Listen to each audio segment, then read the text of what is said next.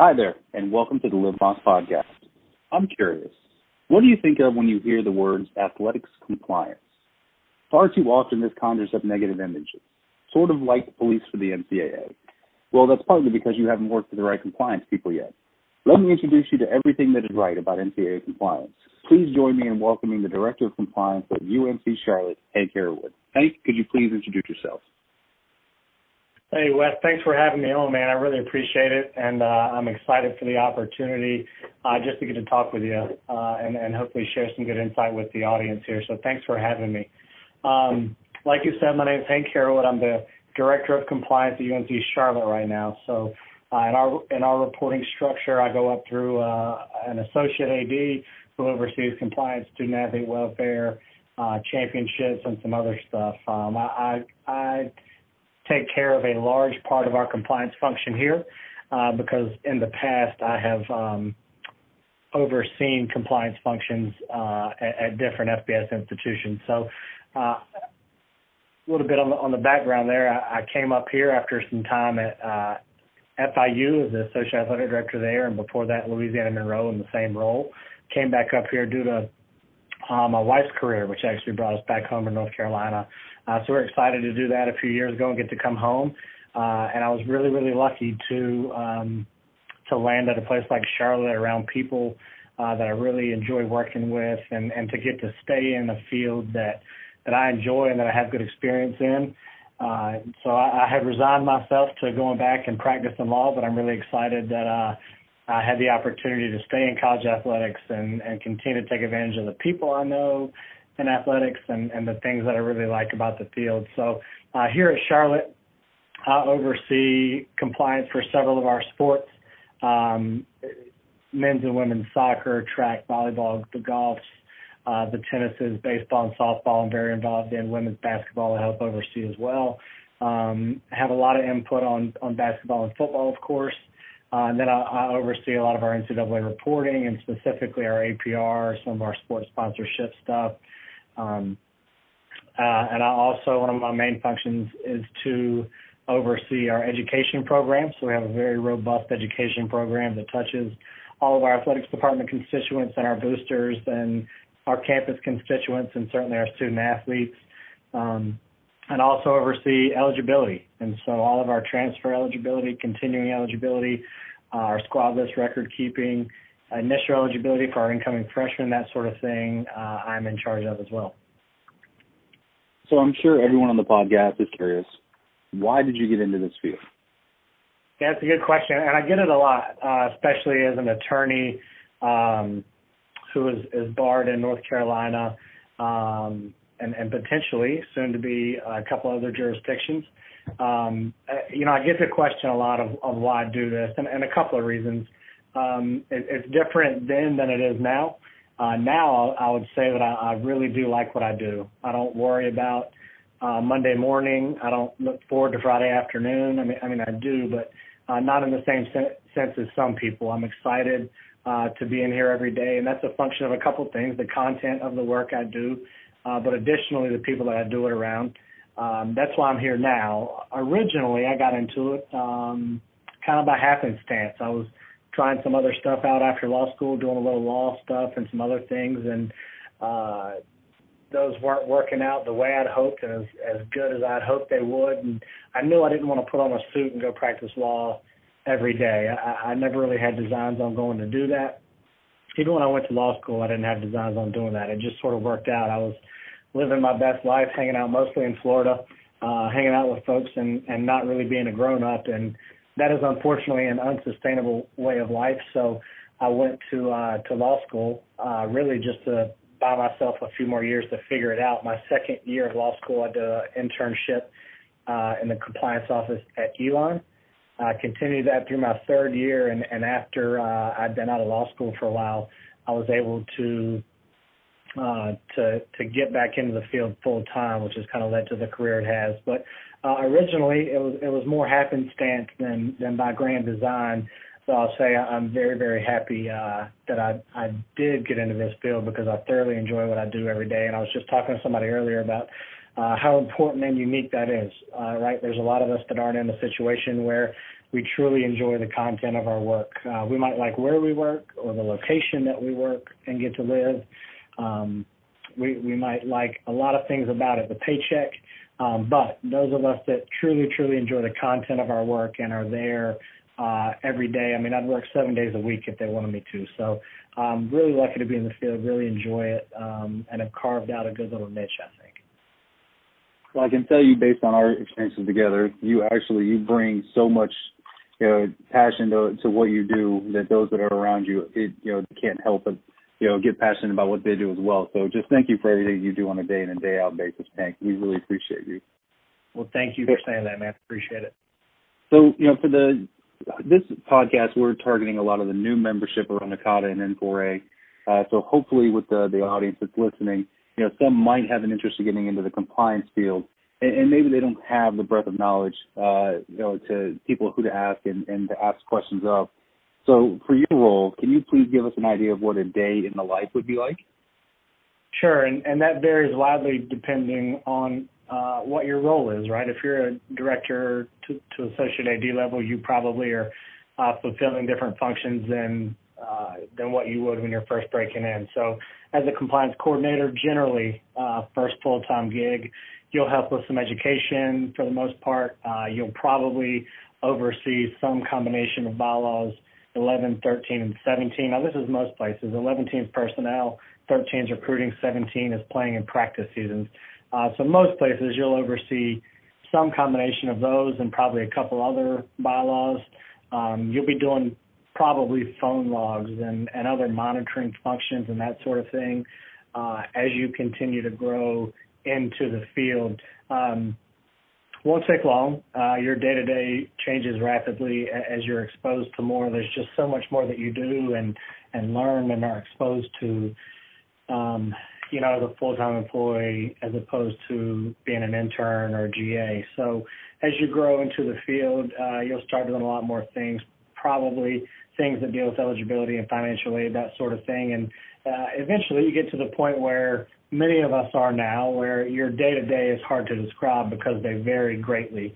So I may have a to-do list, but like a lot of us, like you certainly, and a lot of other people in athletics, we have our nice, neat little to-do list, and I show up at 7:30 Monday morning, and that goes really well until about 8:45. And then the phone rings, and it's a student-athlete who has a question about transferring and when they can get their permission to contact. And then a coach stops by who has a few burning questions that they didn't want to email or call about over the weekend. So you give some inserts to a coach and tell them what's okay and what's not. And then it's probably another phone call, and maybe it's a parent or maybe it's someone who's looking to transfer here. So like a lot of us, my day varies greatly from day to day, but also generally in how you intend it to go. During the summer, I think it's easiest to break it up in seasons and in shifts. So during the summer, right now, for instance, we're doing a lot of eligibility forecasting. So we're looking ahead to go ahead and try to get ahead of who's eligible for the fall and who's not. And we have terrific help from our academic staff. Our athletic academic staff here is wonderful, and they know before anybody who's eligible and who's not for the fall. So we're talking through those things. We're getting APR ready. We're doing financial aid, renewals and non-renewals. We're helping a lot of student-athletes with transferring, and that's both in and out. When student-athletes transfer in and out, there's a bunch of paperwork that has to get done as far as how many seasons of competition they've used, whether or not they're eligible, whether or not this is something that's changing, but whether or not the next school has the ability to even talk to them about transferring. So we're dealing with a lot of transfer stuff, a lot of eligibility stuff, some NCAA stuff in regards to APR and that sort of thing. Initial eligibility is obviously huge during the summer. Right now it's about twice a week. I ramp up. So in the May, early June, I'm probably once a week looking at every incoming freshman we have, which varies year to year between 45 and 50, all the way up to 60 to 65, depending on how big your recruiting classes are, and probably around 60 this year. So for 60 kids, we're looking at what's your initial eligibility look like? Is your amateurism done? Have you sent in your high school transcripts? Have you sent in your test scores? Do you have a fee issue? Do you have follow-up questions pending about your amateurism? Do you have questions from the NCAA that you need to answer that we need to help you work through? So we're doing a lot of NCAA initial eligibility day-to-day. right now. That will ramp up to almost daily as we get into the later part of July. So we'll get into July, and that'll be almost daily, trying to make sure we finish off all of our stuff with domestic kids and predominantly with international kids as well, who have had to wait a long time for certain transcripts and that sort of thing. So late July, early August, we're scrambling, making sure that all of our incoming student athletes are going to be eligible, that their financial aid is going to be okay, that they'll indeed be able to play for us in the fall. And then in the fall, we move heavily into certification season. So my days revolve around certification, who's eligible and who's not. And I have meetings after meetings with academic staff and the registrar and other people on campus. I rarely will call deans and or academic advisors. Our academic staff does that, and they've created great relationships there, so they'll do that. Very, very rarely, if they're having a really hard time, and then just say, hey, they may need to hear a different voice ask for this. Do you mind calling them? I'll call or email. But into the fall, certainly into August and into early September, revolves around certification, getting your forms done, getting your roster set, getting the financial aid done.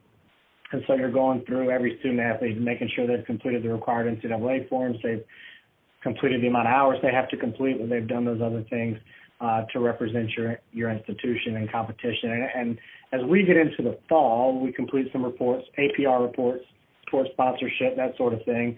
But that is when our education program ramps up. As we have a little lull there, late September, early October, we start to slow down from the initial rush of August and September, and our waivers are all done and through and processed, and we know who can play and who can't.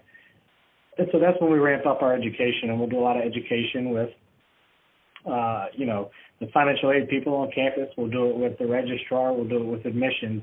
And then we'll certainly do it once a year with the important folks in our athletics department. We'll hit the administration once a year. We'll do it with the ticket office, the athletic trainers, media relations, athletic academic center, our tutors for athletic academic center, those sorts of folks, certainly our student athletes. So we'll really ramp that up, and then we'll have a lot of individual meetings throughout October and into early November with our coaching staff. And so I may sit down in October and November, I may go individually to the track program twice and just spend 20 or 30 minutes talking to them about things that they need and what's going on with their program from a compliance standpoint. And I'll do that with every staff that we have.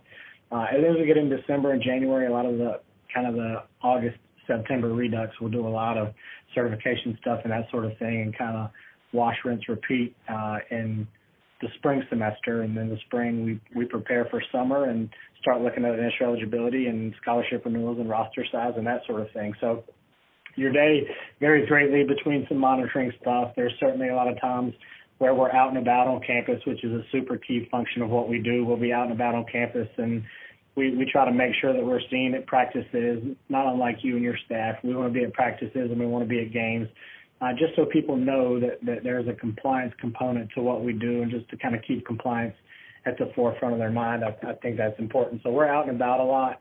We're meeting individually with people. We're meeting with, coaching staff and student athletes and everyone else.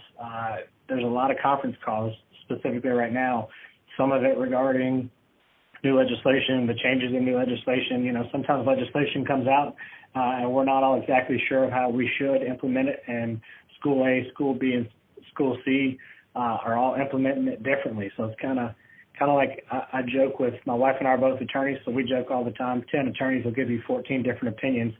That can happen when we're looking at different legislation. They'll put out a proposal and a rule change, and 8 schools will say, well, this is what we all think, and they'll all be different. So we have a lot of conference calls, both with our league and with other member institutions, trying to get through new legislation, figuring out how it's going to impact us and that sort of thing as well. So days vary greatly. That said, as you get through the things that you have to do, at least 30 to 50% of every day is coaches stopping by, coaches calling, student athletes coming by with an issue.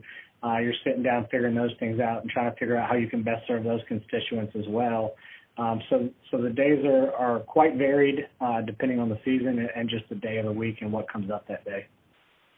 With everything that you guys have going on in the world of compliance, Hank, for you specifically, what do you find most challenging about your role? Yeah, I think right now the challenging part is probably new legislation, but also trying to figure out how, some of the legal issues may or may not impact our rule book and really the collegiate model. If the collegiate model changes, student athletes are impacted a great deal.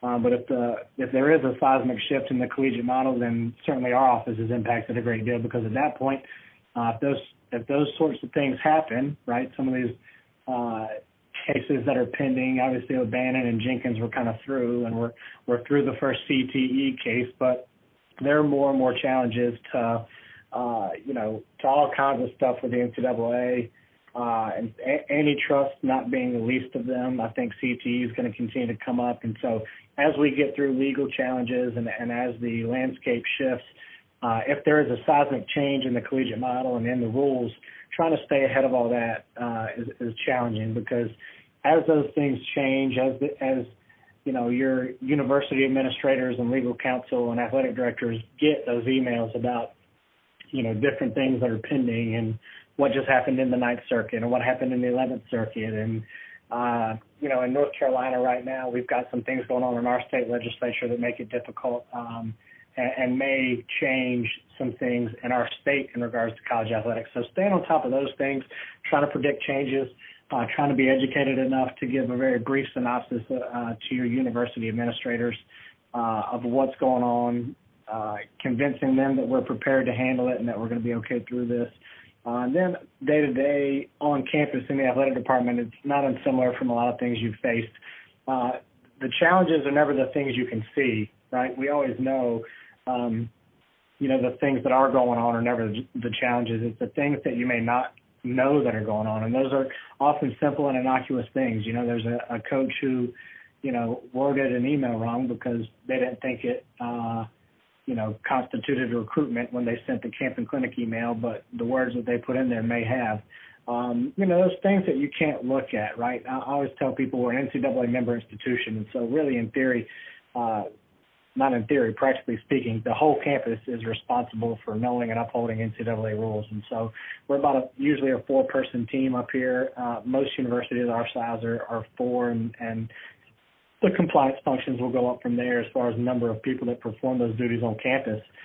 So having 3 or 4, even up to 8 or 10 people, there's just a lot to watch on your campus. So the challenging part is day-to-day is trying to always make sure you're watching everything that needs to get watched, not just the things that are directly in front of you, but looking at the things that have kind of become routine and become mundane, particularly at universities without high turnover. There's a lot of people who have been fulfilling certain roles that touch compliance for years and years, and they're in a process and they're in a groove and they know what they're doing. And if there's a rule change and you don't get that info out to them, or you feel like you do but it wasn't clear, those can be really impactful things for your campus. So trying to always figure out what you're missing is probably the hardest day-to-day part in compliance. And then, like you mentioned earlier, there's kind of a negative stigma sometimes. We're lucky here. I mean, the folks that we work with here, our entire compliance unit, we're terrific in the sense that we're very relationship-driven. All of us, not just me, but everyone in our compliance office is relationship-driven. Our coaches are super comfortable coming to us, and we encourage that. We encourage our student athletes to come to us, and we get lots and lots. I'll get calls and emails through the weekend and at night, and student athletes that come in during the day, coaches that do the same thing. 99% of our violations are self-reports from our coaches. And that's just kind of a testament to the relationships we've been really intentional about building on campus. So if you're intentional about building those relationships, people understand you're going to work with them, that you're not there to hurt them, then a lot of those challenges kind of take care of themselves. A lot of our coaches are really transparent, so we kind of know what's going on in their program. We know where their issues are. We know their personalities. They know ours. And at times, they've seen us play defense counsel for them. As another school has said, hey, you guys did X, Y, and Z, and we've had to say, well, listen, here's the rule. Here's what we did. We think what we did is just fine. So we've fought for them really hard on waivers. We try to make sure that no is never an answer that we give, right? We always try to find a way to get to kind of a solution and a compromise that everybody's happy. And as long as your coaches know you're fighting for them, they know that you're not out to get them, you really have the opportunity to be part of a team. which is a unique and rewarding deal, and I think helps a great deal in the overall institutional compliance structure when your coaches know that you're going to fight for them, they trust you, you trust them.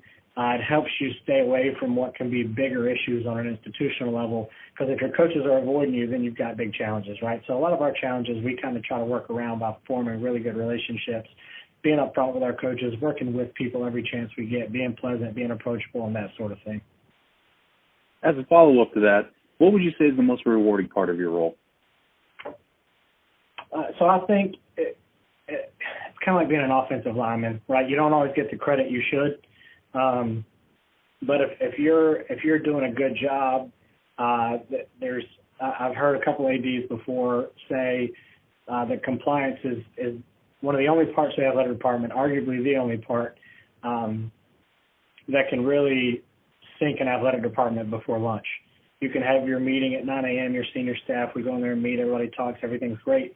10 a.m. we leave, we all feel pretty good about the season ticket plan and about where fundraising is, and our team GPA was really good.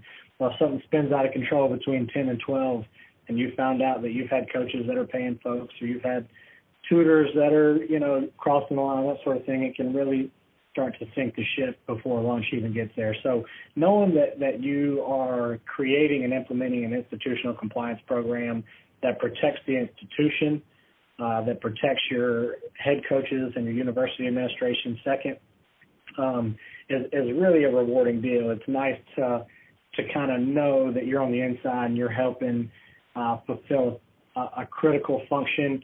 That's really rewarding. I think for me, though, one of the great parts, it's again an unsung hero type deal, but you get the chance. Initial eligibility waivers are my favorite thing to do. So we'll have student athletes who may not meet initial eligibility standards. Their test score may be short, their GPA may be a little deficient, they may not have enough core courses, and oftentimes these students, it's through no fault of their own, right? They've had maybe a high school administrator who didn't tell them, hey, you can get accommodations on your test, or they've had to have a job and help raise their family while they were in high school, and just keeping their grades above a 2.3 was a little too much all at the same time. So doing initial eligibility waivers for student athletes who are deserving of an opportunity to be athletes, but also to go to college. I think that going to college affirmatively 100% changes the trajectory, or very, very certainly can change the trajectory of your life. So I think getting to fight on initial eligibility waivers to give students the opportunity to come to college, to get a scholarship that they've earned through their athletics ability and through their character, fighting on initial eligibility waivers, finding out what could have happened, really rolling up the sleeves and getting those kids on campus who need an opportunity, as you probably know, and a lot of your listeners probably know, there's a big correlation between going right to a four-year school after high school and eventually earning your bachelor's degree. So the longer after high school kids spend away from campus, the less likely we are to get them back, the less likely they are to graduate, generally speaking. And so to be able to do initial eligibility waivers, to get kids here, to give them that shot at college that they may not otherwise have, that's a really great thing, a really rewarding thing. We have several athletes on campus I've been able to work through waivers like that with, and they're doing great. Almost every single one of them has a great GPA. They're really eligible, and they're doing a terrific job. They're terrific student athletes and unbelievable citizens. And so getting the chance to do that and hopefully make a difference that person and that family's life is a really rewarding deal for me, kind of on a specific level there. So if I asked you to pick just one thing, what is your best memory that you've had in your time so far at UNC Charlotte? Yeah, and it's weird. It's not really a big win or something like that. It's some of the student athletes that I've done waivers for, kind of the feeling that you get when a kid's not eligible and they're afraid it's going to cost them their scholarship, or when someone's not initially eligible and you get to do a waiver to kind of help them with that. Those are the best memories. The handwritten note from a student athlete who's graduating because you did a waiver that kept them eligible. their fourth year that let them keep their scholarship, that let them come play their last season. Those things are great. Since I've been here, I did a waiver actually 3 schools ago, about 4 or 5 years ago, for a young man who's now in our industry, actually, no fault of his own.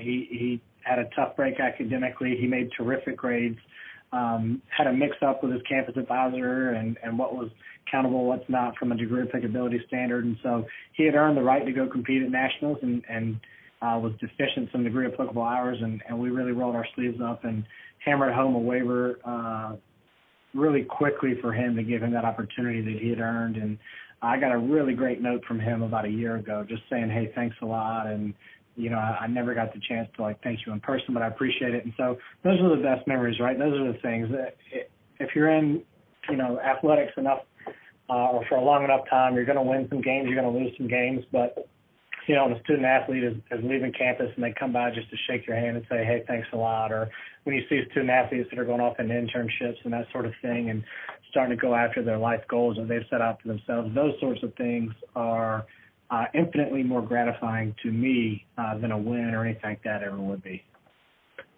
And I think Hank makes a great point there for the audience that's listening, especially if you are a newer or a young member in this organization, whether it's NACADA, N4A, if you're looking to get in compliance, whatever it might be. The more you get into our business, the more that you realize this is about relationships, and it's about, really, being a servant leader in this process and building those relationships, because you'll see that the payment that you get back from working with our kids is the greatest joy that we get from doing this. But with the NCAA, Hank, so there's the new transfer legislation, the football players being allowed to play in 4 games before redshirting now, the commitment to time management that the NCAA has put out there. The NCAA seems to be more student-friendly moving forward. What are your thoughts on that? I would tend to agree. I think the student athletes have done a terrific job kind of galvanizing their voice, which has been great, and it's kind of led to a lot of change.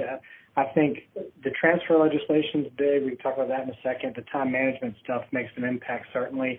Even 2 or 3 years ago, the meal legislation changed a great deal. The cost of attendance, the financial aid legislation having changed. For the most part, these are things that I think are good. I think at the end of the day, we all talk about student-athlete experience, and it's really critical. And I think there's a lot of components to student-athlete experience, and so I'm not one to discount. I think better facilities and better coaching lend themselves to a better student-athlete experience. I think better nutrition and more access to, meals and entertainment does. I think the cost of attendance stipend was a great thing.